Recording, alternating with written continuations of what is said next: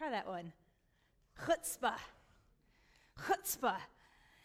This is a Yiddish word, which is a word that comes out of the Jewish vocabulary, so it has its roots in Hebrew, but Yiddish is a combination of Hebrew and German. It's not a word that's in the Bible, but chutzpah means you got a lot of nerve. Chutzpah means you have supreme self-confidence. An example would be, it took a lot of chutzpah to talk to your manager like that. Or an example would be, it took a lot of chutzpah to stand up to that bully. You understand what it's getting at? It's this supreme self-confidence, like, I'm going to march up there and I've got confidence for this. I have a picture to share with you of a little boy in our church named Toviel on his first day of kindergarten. This is Toviel getting ready to get on the bus to his first day of kindergarten. And I just want to say that Toviel has chutzpah because he is dressed as a superhero wearing his cape and mask. So don't you wish you could go to kindergarten in your superhero cape as well? Toviel has supreme self-confidence that he's going to go conquer kindergarten. Today's passage is about children and youth and the ways that God uses teenagers and youth in Scripture and in the world today. Before we go on, I'd just like to acknowledge some of our youth who are serving in regular ways today. Besides our regular slew of teenagers that we have who help in our children's ministry in Kid City, we also have Luke Wachira, who's running sound today. He's one of our teens in our youth group. So Luke, thank you. He's part of the regular youth group team. And we also have Sunday Grace, who is helping serve. I think she's in Kid City right now, but she regularly helps serve refreshments on Sunday mornings. And so without her, you wouldn't have snacks. So just thankful for the many ways that youth serve in our church. But today, we're going to be talking about a passage as we continue our series in Acts. And it's about how the bad guys had a murder plan to ambush and kill the Apostle Paul, and how the Romans sent 472 soldiers and officials to protect Paul, and how one teenager with some chutzpah saved the day. All right? So last Sunday, we left Paul in jail. For those of you who were here last week, it was the Antonia Fortress. It was that jail area that was part of the Temple Mount in Jerusalem. And Paul got to that point of being in jail because he had been preaching, and then a mob erupted because the Jews were so angry that Paul was saying, I'm a Jew and I believe in Jesus too. And they're like, no, you don't, because we're good Jews and we don't believe in Jesus. We only believe in God. We don't believe in Jesus is not who you say he was. So the Jews were stirred up to the point of killing. It was a very violent passage of Scripture the last few weeks that we've been looking at this. And there is a group of Jews that are dead set on killing Paul. They're like, Paul can't be, that we have to get rid of him. And so Claudius Lysias is actually the name of the commander that we talked about last week. He was the one who said, hey, Paul, you're going to be safest if you go to prison. So I'm going to arrest you, and we're going to put you in prison. You're going to be safe there. And Claudius Lysias is he's not a total black and white character. He's kind of a gray character, because at one point he was going to flog Paul, but then he finds out Paul's a Roman citizen, and then he doesn't. But ultimately, Claudius Lysias has a unique role in preserving Paul's life. Paul probably wouldn't have been alive at this point if Claudius Lysias hadn't stepped in. And so Claudius Lysias doesn't really know what to do with Paul. He doesn't really understand why the Jews hate Paul so much for believing in someone by the name of Jesus. And so that's where we pick up the passage today. And since the hero of our story today is God working through a teenager, I thought that it would be fun to ask some of our youth in our church to participate in certain ways in the service. And several of our younger youth have illustrated the passage for us today. So you'll see some of their artwork come through as we work through the passage. So last week we ended with Paul in jail and the Lord coming to him and saying, you suffered well, you're going to do it again for me, and keep on keeping on. So Acts chapter 23, verse 12. The next morning, the Jews formed a conspiracy and bound themselves with an oath not to eat or drink until they had killed Paul. More than 40 men were involved in this plot. They went to the chief priests and elders and said, we've taken a solemn oath not to eat anything until we have killed Paul. Now then, you and the Sanhedrin petition the commander to bring him before you on the pretext of wanting more accurate information about his case. We are ready to kill him before he gets here. All right, so do you catch what's going on? There are more than 40 Jews. Our first picture to share with you is a picture made by Pearl, age 11. And Pearl has drawn a picture of the conspiracy to kill Paul. And if you see this rectangle here, it looks like a table, and there are 20 people sitting on one side of the table and exactly 20 people sitting on the other side of the table. So there are exactly 40 people represented here to represent these 40 Jews. And in the middle is a map. And this map is their conspiracy plan of we're going to lie in ambush, and when Paul is between the Antonia fortress and between the Sanhedrin, we're going to get him right here, and we're going to jump and we're going to kill him. We're going to jump and then. And so here's the conspiracy to kill Paul. Pearl, thank you for helping us to see this. These Jews are committed. They are passionate. They are not just saying, you know, it'd be better if he were dead. They're saying, we're not going to eat until Paul is no more. The plan is that they're going to request that Claudius Lysias bring Paul before them for questioning, just like they did the other day. It wouldn't be anything unusual for them to request that, so Claudius Lysias wouldn't suspect anything. But then before he can get there, they're going to kill him. Excuse me. So they make their plan. It's simple. It's foolproof. But here's what they didn't know. Either someone was a mole or someone else was listening in. Because this is what happens next. Verse 16. But when the son of Paul's sister heard of this plot, he went into the barracks and told Paul. So, newsflash, Paul has a sister. Who knew? We don't hear about her anywhere else in the Bible. The Apostle Paul has a sister. And the Apostle Paul also has a nephew. And this Bible scholars think that he is a teenager because of some of the things going on in this passage. And so we have this picture of Paul's nephew listening. Now, this is our second picture. This was done by Joshua Olexa, age 13.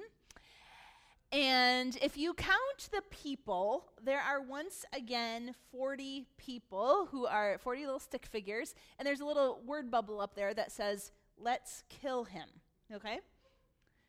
So we've got this figured out, right? And then that person listening at the bottom is the nephew. Now Joshua says, art is not my best subject. But I would just say that he got the point. He got the 40 people. He got the plan of what they're going to do, and he got the nephew who's listening. So somehow the nephew finds out about this conspiracy against his Uncle Paul.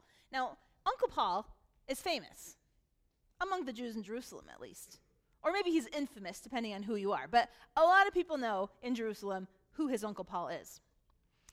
And everybody knew that Uncle Paul had been a Pharisee, but then had become a believer in Jesus and was now a Jewish Christian. And everybody knew that Paul was traveling the world telling other people about Jesus, hoping that other people will believe in Jesus as well.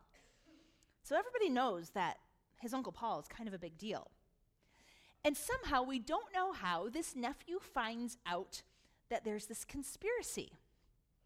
The Bible doesn't tell us how he found out. I kind of wonder if maybe his best friend was the son of one of the 40 Jews. And you know how like friends tell each other stuff. I don't know. Maybe that was it.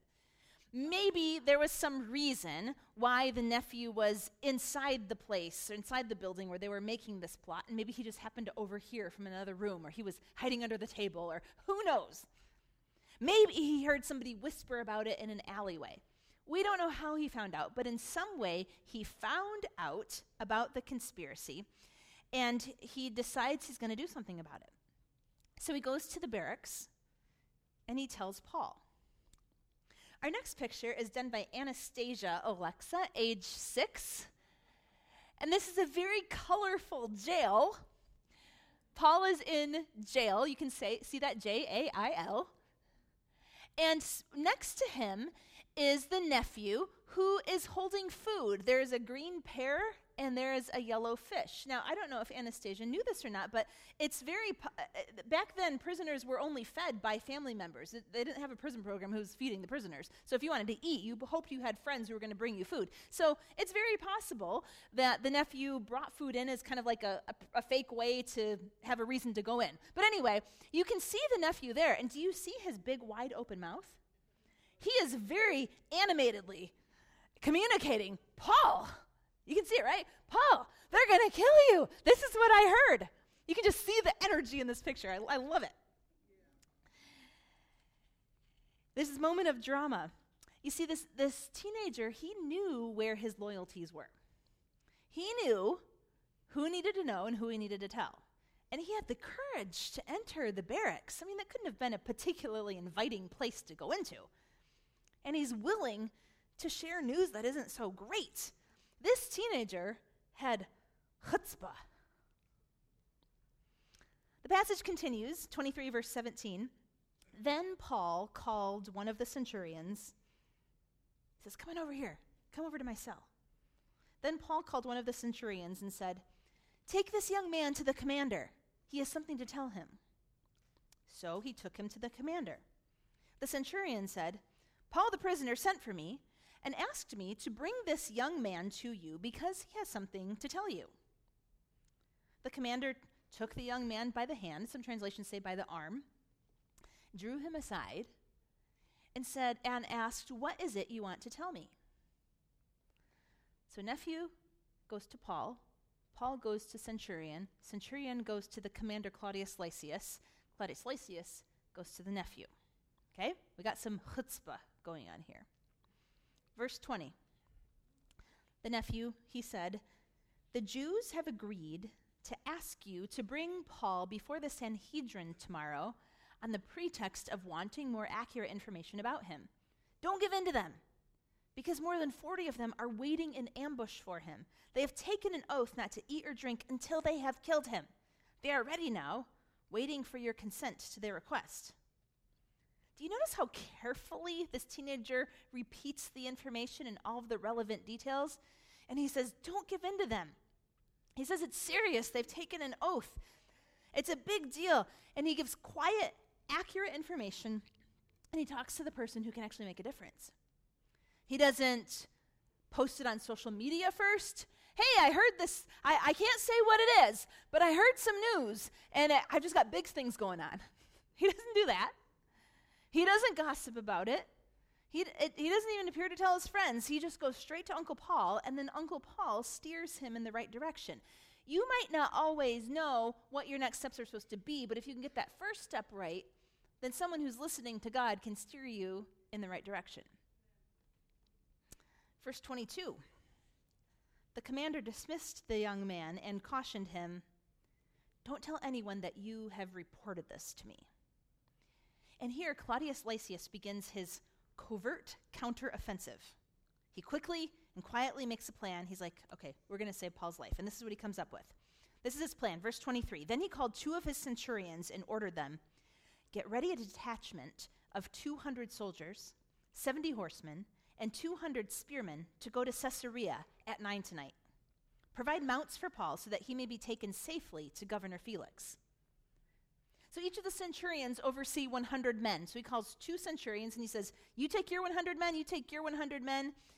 We also want 70 horsemen and we want 200 spearmen. That's going to be a total of 472 people plus this Paul character. And you're all going to travel by night, 9 p.m. tonight when it's dark, when most of the people are off the streets, when people aren't going to be paying as much attention to what we're doing. And you're going to quietly transport him. And I want you to provide a mount for Paul, so put him on a horse because we're going to be traveling 40 miles, and our soldiers are used to doing that, but Paul isn't, and Paul actually just got beaten recently, so he should ride a horse. And so they make all these plans. But then before they actually leave, Claudius Lysias does one more thing. He wants to let Governor Felix in Caesarea know who's coming and why. He can't just make a phone call, obviously, and tell him what's going to happen, so he writes a letter. Verse 25, he wrote a letter as follows. Claudius Lysias, to his excellency, Governor Felix, greetings. This man was seized by the Jews, and they were about to kill him, but I came with my troops and rescued him, for I had learned that he is a Roman citizen. I wanted to know why they were accusing him, so I brought him to their Sanhedrin. I found that the accusation had to do with questions about their law, but there was no charge against him that deserved death or imprisonment. When I was informed of a plot to be carried out against the man, I sent him to you at once. I also ordered his accusers to present to you their case against him. So here's his letter. The next picture is done by Jackson, age 12. And this is Claudius Lysias. Can't you tell this is Claudius Lysias? You see the six-pack, you see the muscles, and this is probably a very accurate picture. I mean, this man would have been ripped. You know, he's a commander, he was strong, he would have known his stuff. So he's got the commander hat, he's got the protection, and he says, I need to make a letter. The second picture that goes with this is the letter. You can see the scroll, the details on the scroll, and it reads, Claudius Lysias, to his excellency Felix, greetings. Paul is a Roman citizen and does not deserve death. Well done, Jackson. Well done. You've captured it. Very, very good. Once again, we have this interesting character of Claudius Lysias to the rescue once again. God keeps using him. Claudius isn't praying, saying, God, use me. God's just using him. It's pretty interesting how he's using him to move the story along.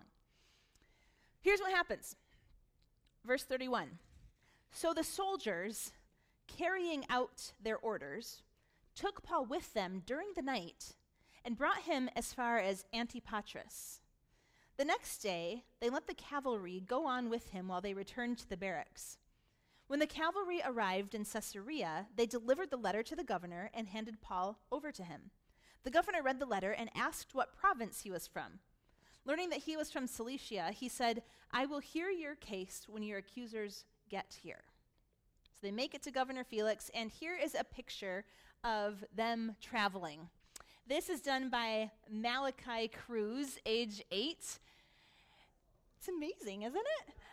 And we have this beautiful, it's a horse that Paul is riding, and you can see the Roman guards, the soldiers, and you can see the weapons, and they would have been armed, and they would have been covered with these things. There's the spear of the spearmen that they talked about. And I like this one on the end where this guy's like this, I'm ready, bring it, I'm going to protect Paul. And then you've got Paul sitting on a horse, and you can see the marks on his legs, perhaps from being chained up, perhaps from some of the mobs and beatings that he's been part of. And here they are, Paul, in the midst of almost 500 people, traveling by night to deliver Paul from one prison to the next. Fascinating. And the passage for today concludes with this sentence, then he, we're talking about Governor Felix, then he ordered that Paul be kept under guard in Herod's palace. And we have here a picture done by Astrid, age 8, of Paul back in jail again. Again. How many jails has he been in now? And he doesn't have a smile on his face, which is probably appropriate. But Paul in jail again. Lots of people are in this story. But it was a teenager that tipped the balance. It was a teenager that made things shift in a completely different direction. And so I want to briefly share 4 lessons for teenagers and teenagers at heart. 4 lessons for teenagers and teenagers at heart. Number 1, being passionate about something doesn't mean you're right about it. Being passionate about something doesn't mean you're right about it. Do you remember those 40 Jews who formed the conspiracy? The 40 Jews, they made this plan. They made an oath. They were so passionate. They were so serious. They weren't going to eat. They weren't even going to drink. I mean, that's like next level serious. And they hated Paul. They hated Paul for reasons that they thought were righteous. They said, well, we're committed to the Jewish law. We're committed to and he's out there. And they were rule followers, and they thought they were being the good guys. They were so committed. They were zealous. They were confident. They were sacrificial. They were sincere. They were convinced. They were hardworking. They were passionate. But the problem is that being passionate doesn't necessarily make you right. And I think this is a problem for many people wrestling with Christianity today.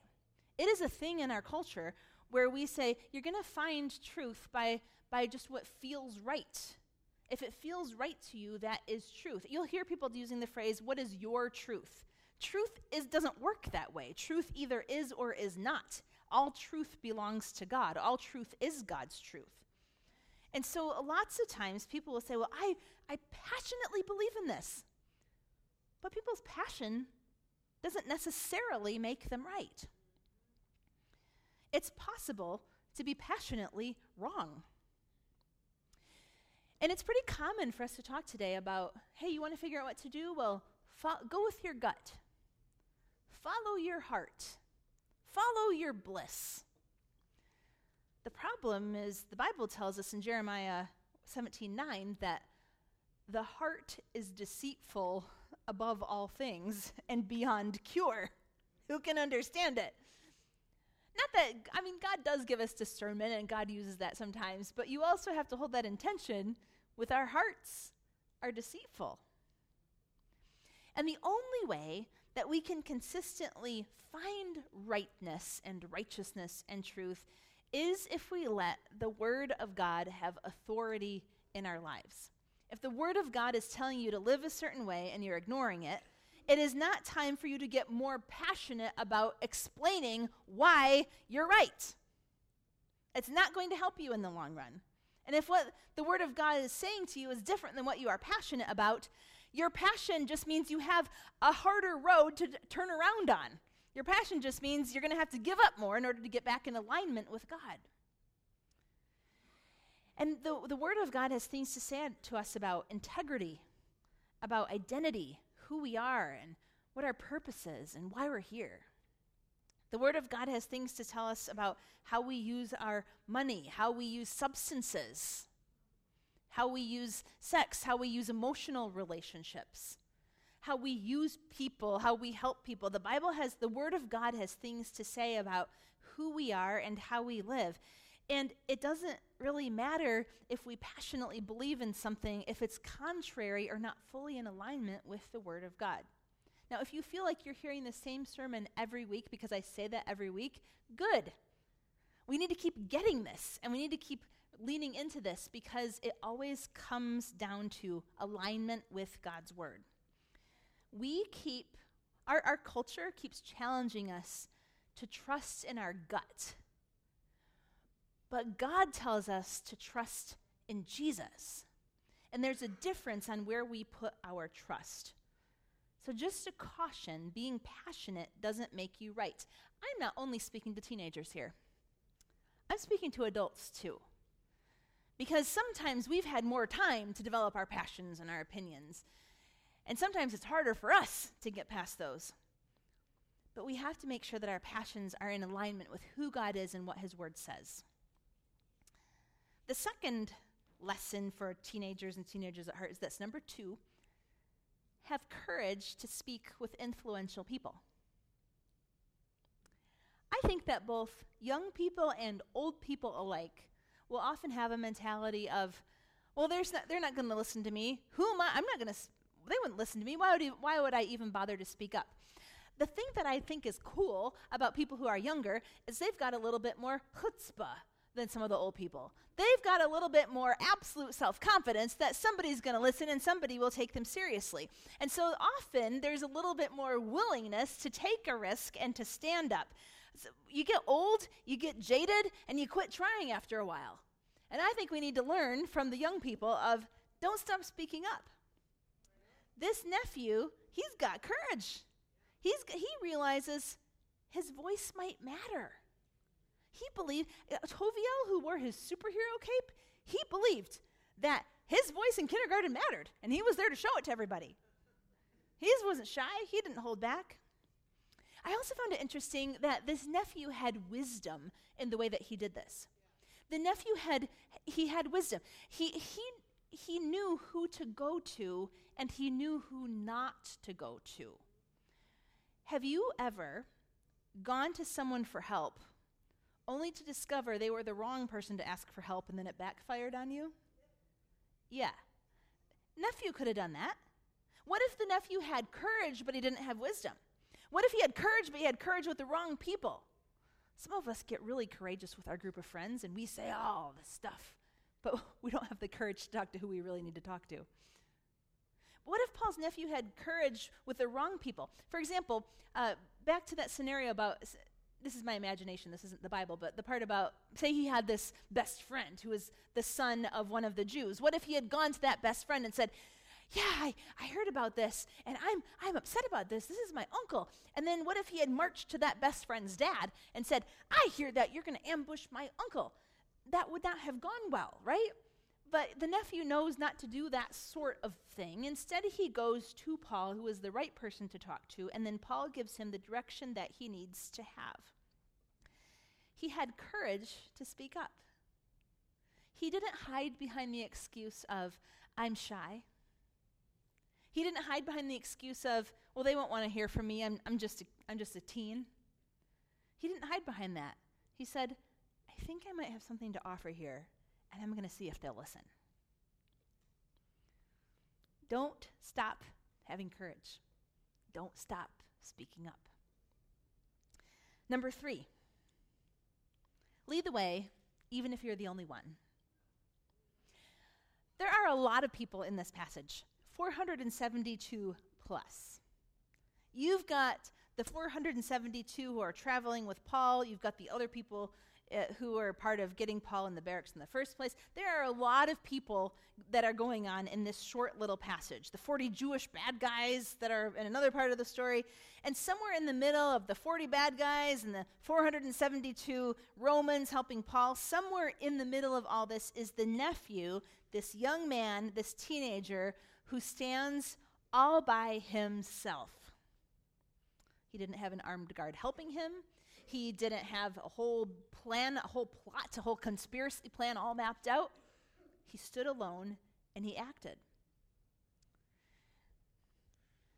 We've got to learn to be mature enough to stand alone, to stand strong, to stand for Christ in front of your friends. Adults, you too. To stand for Christ in front of your friends when it matters. To be able to speak up as I'm a believer in Jesus. To speak up and say, this isn't where God's going here. This isn't it. This isn't God's word. We've got to stand for the right things and be willing to stand alone. And I think teens, especially, you have such an interesting opportunity to do this at this time of life, and you've got chutzpah. And some of your friends have chutzpah to stand up for other things that aren't of God. But you've got it too. And you have an opportunity to stand up for God in a very unique way. And I just want to say to you, don't give up. And adults, you're not exempt from this either. Sometimes we think, I'm matured beyond this. We don't have all that same kind of drama. Yes, you do. You have more drama in your lives than teenagers do. You need to stand up too. You need to take a stand. You need to say, this is not what Christians do. This is how Christians live. Let's move. In 1 Timothy chapter 4, verse 12, the Apostle Paul says, Don't let anyone look down on you because you are young, but set an example for the believers in speech, in life, in love, in faith, and in purity. Will you read that out loud with me? Don't let anyone look down on you because you are young, but set an example for the believers in speech, in life, in love, in faith, and in purity. Set an example. Which leads to point number 4. Don't let your age be an excuse. Don't just say, I'm just a kid. Don't just say, I've got time. I can screw up my life now, and then there's still time for God to rescue me. Don't waste your time. We just did testimonies today, right? And this often happens in a test, whenever we do longer testimonies when there's a little bit more time to lean into that. You'll often hear a story about a person who spent years walking away from God, years in rebellion against God, resisting God, and then their testimony is God chased them and came after them after this long journey, and then God is restoring them and doing a new thing. Now, I'm going to be the first to say, yes, amen, don't stop those stories, and if you are in that circle, awesome, let's celebrate that, and we'll never stop celebrating that. And I'll also say that if you get to that point and then you mess up and you have to start over again, keep starting over again. If you have to we heard a comment today about, I'm ashamed I'm back at Mill Trotter again. Hey, the best thing you can do is go back. Just keep going back and just keep going and going until you get there, and you're going to get there at some time by God's grace. So I'm not putting any of that down, but I will tell you, for those of you who would say, I have a boring testimony, like I don't have this like big dramatic, like, and then I almost died. Like I don't have a story like that. I will tell you that the people who do have that kind of story will say, I wish I had your story. I wish I had your story. And so for those of you who have the opportunity right now to choose to walk with God and not give up, you're going to have plenty of life happen to you anyway. You're going to get a story at some point. But as much as you can, hold on to that. It's beautiful. And God is using that. Don't let your age be an excuse for following Jesus. The way that you live now matters. Children, youth, teenagers, young adults, the choices you are making today matter for the rest of your life. You're making little decisions every day that will affect what the rest of your life looks like. Proverbs 20, verse 11 says, even a child is known by his actions, by whether his conduct is pure and right. And that's the Bible's way of saying, God sees you. You think you're just a kid. You think that you're just a kind of a nobody in the scheme of all the billion people of the world. And the Bible's saying, God knows you. God knows you. He knows you by your actions, and he knows who you are and who you're becoming. Don't wait to get serious about Jesus. Life's too short. And youth with lots of chutzpah doesn't feel short to you, but don't wait. You won't regret it. Teens in the Bible, let me just quickly run through some teens in the Bible, because there are lots of them. They're kind of running all over the pages of Scripture. People that you know. There's David, King David. Do you remember what he was as a teenager? He was a shepherd. He was a musician, an excellent musician, actually. He fought against Goliath as a teenager. He was eventually anointed king. Do you know how old he was when he was anointed to be the future king of Israel? The prophet Samuel came to him and he said, you're not going to be king yet, but I'm going to anoint you because it's coming. Do you know how old he was when that happened? 15. 15. And do you know how old he was when he became king? 30. He had 15 years of a post-secondary education leading him to prepare for royalty. But do you remember what it was that God was looking for when he was looking for the next king of Israel? There was a phrase that describes what God was looking for. He was looking for a man after God's own heart. And David, at 15, was that man. Then there's Joseph in the coat of many colors. The Bible tells us he was 17 years old. And when he was 17, the Lord started giving him incredible dreams given by God. He started speaking to him through dreams that changed his life. And around that same time, Joseph was sold into slavery by his own brothers. Incredibly painful on so many levels, we can't even unpack that today.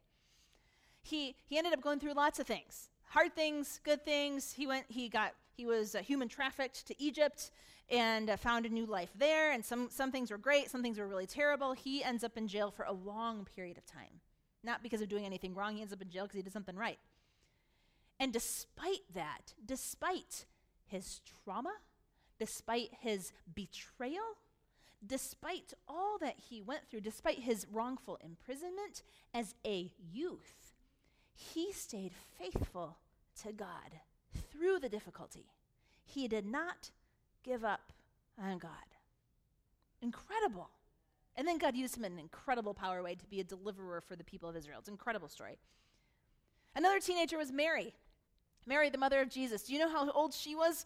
The Bible scholars think when an angel came to her and said, Mary, you're going to give birth to the Son of God. The scholars say the age that women were engaged and would start the whole marriage process was around age 14. She was probably most likely a teenager. Can you imagine a 14-year-old saying, no one's ever had this happen before, but yeah, use me. God, use me. Whatever you want from me, God, I'm yours. Remarkable. Because sometimes teenagers have chutzpah that older folks might not have. And then one final person, the prophet Jeremiah. Jeremiah is one big, huge, long book in the Old Testament that's really confusing and a little bit boring. But it's a big part of the Old Testament. And Jeremiah was about between 13 and 16 years old, they think, when he was called to be a prophet of the Lord. And Jeremiah did not have a happy life. He was an unhappy prophet. In fact, he's known as the weeping prophet because he was always crying. He was always groaning and in anguish because he would receive these prophecies from the Lord, and it was never good news. He had to tell the bad news all the time. And his job was to say, all right, Jerusalem, God says that unless you repent, there's destruction coming. Like, there are consequences for what you're doing. And God had to have that communicated to the people, and he chose Jeremiah to do it. In fact, the book of Lamentations is actually named after Jeremiah. It's dedicated to him. He's an incredibly important prophet. And God came to him as a teenager. And then Jeremiah's life was one that wasn't super fun. It wasn't super happy. But it was incredibly important to what the bigger picture of what God was doing. And Jeremiah could have quit, but he didn't. He stayed faithful. So I want to end today with a conversation between God and Jeremiah. When God first called Jeremiah, this is in Jeremiah chapter 1, and God says to him, Jeremiah chapter 1, verses 5 through 8, "Before I formed you in the womb, I knew you." Let me just pause here and say, youth, adults, before you were formed in the womb, God knew you. Before I formed you in the womb, I knew you. Before you were born, I set you apart. I appointed you as a prophet to the nations. "Ah, sovereign Lord," I said, "I do not know how to speak. I'm only a child." But the Lord said to me, "Do not say, 'I'm only a child.' You must go to everyone I send you and say whatever I command you. Do not be afraid of them, for I am with you and will rescue you, declares the Lord." God has a purpose for your life. Youth, God has a purpose for your life. You have been designed with God. God's working on a big plan in the world, and you have a part in it. You are not here on accident. You're not made on accident. God didn't give you a life so you could just waste it away and have it be a meaningless pursuit of whatever. God's doing something big, and he has a place for you. And adults, some of you might think, I'm old and dried up, and I've done all my good stuff, and now I'm just going to kind of kick back, and God doesn't have anything else for me anymore. That couldn't be further from the truth. If you, as we sang today, that cheesy line, if you're not dead, you're not done. God is working in you. God has you alive for a reason. The teens have the chutzpah that help us get to where we need to go. But God has a purpose for you. He has meaning for your life. He has direction for you. And walking with God, no matter if it's through the difficulties of what Joseph went through or through what Jeremiah went through, God has a plan that is ultimately good. And he sees you, knows you, and is not finished with you yet. Chutzpah. Chutzpah. It's that supreme self-confidence, except maybe for the Christian, it's that supreme confidence in God. And the supreme confidence that God knows what he's doing and he's chosen you. And so, Lord God, we come to you today saying thanks for choosing us.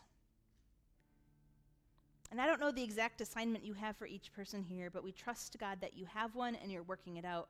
And I pray, God, that if there's anybody running from you today, whether youth or adult, if there's anybody running from you today, that they'd stop and turn back and move toward you rather than away from you. For any who have hard hearts that don't want to turn back, I pray that you'll call them to softness and that they'll feel you moving. For those who are racked with insecurity, who think you can't use them, no matter how old they are, I ask, Lord God, that you would give an identity that's rooted in you and not in others and not in their own selves, but a confidence of character that's rooted in you. Lord God, I pray that you'll help the old people value the youth. Help the youth to value the old people. Lord God, move among us, build us together, build your church. Lord, we pray for Gen Z. We pray for this emerging generation with hope, with optimism, believing that you are calling them to something big and something new that those of us who are older can hardly even imagine right now. Lord, make them spiritual leaders. Make them like Paul's nephew who do the courageous things, who are willing to stand alone, whose passions are built on truth and not just whim and personal preference. God, build up this generation and raise them up for you and for your kingdom purposes, for bigger things than what we could even imagine. In your name we pray. Amen.